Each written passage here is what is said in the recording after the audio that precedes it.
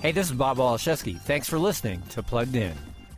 The Gears of War franchise first herded its bulky, heavily armored soldiers onto the Xbox 360 back in 2006. And this franchise has been blasting and hacking reptilian humanoid foes into gory chunks ever since. With the new Gears 5, however, the game gains a female warrior protagonist, and she goes on a quest to discover how her family ties into the hordes of fearsome alien attackers.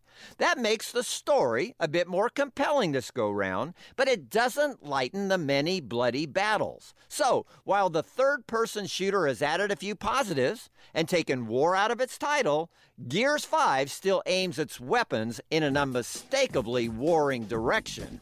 Read our full review at pluggedin.com/radio. I'm Bob Waliszewski for Focus on the Family's Plugged In.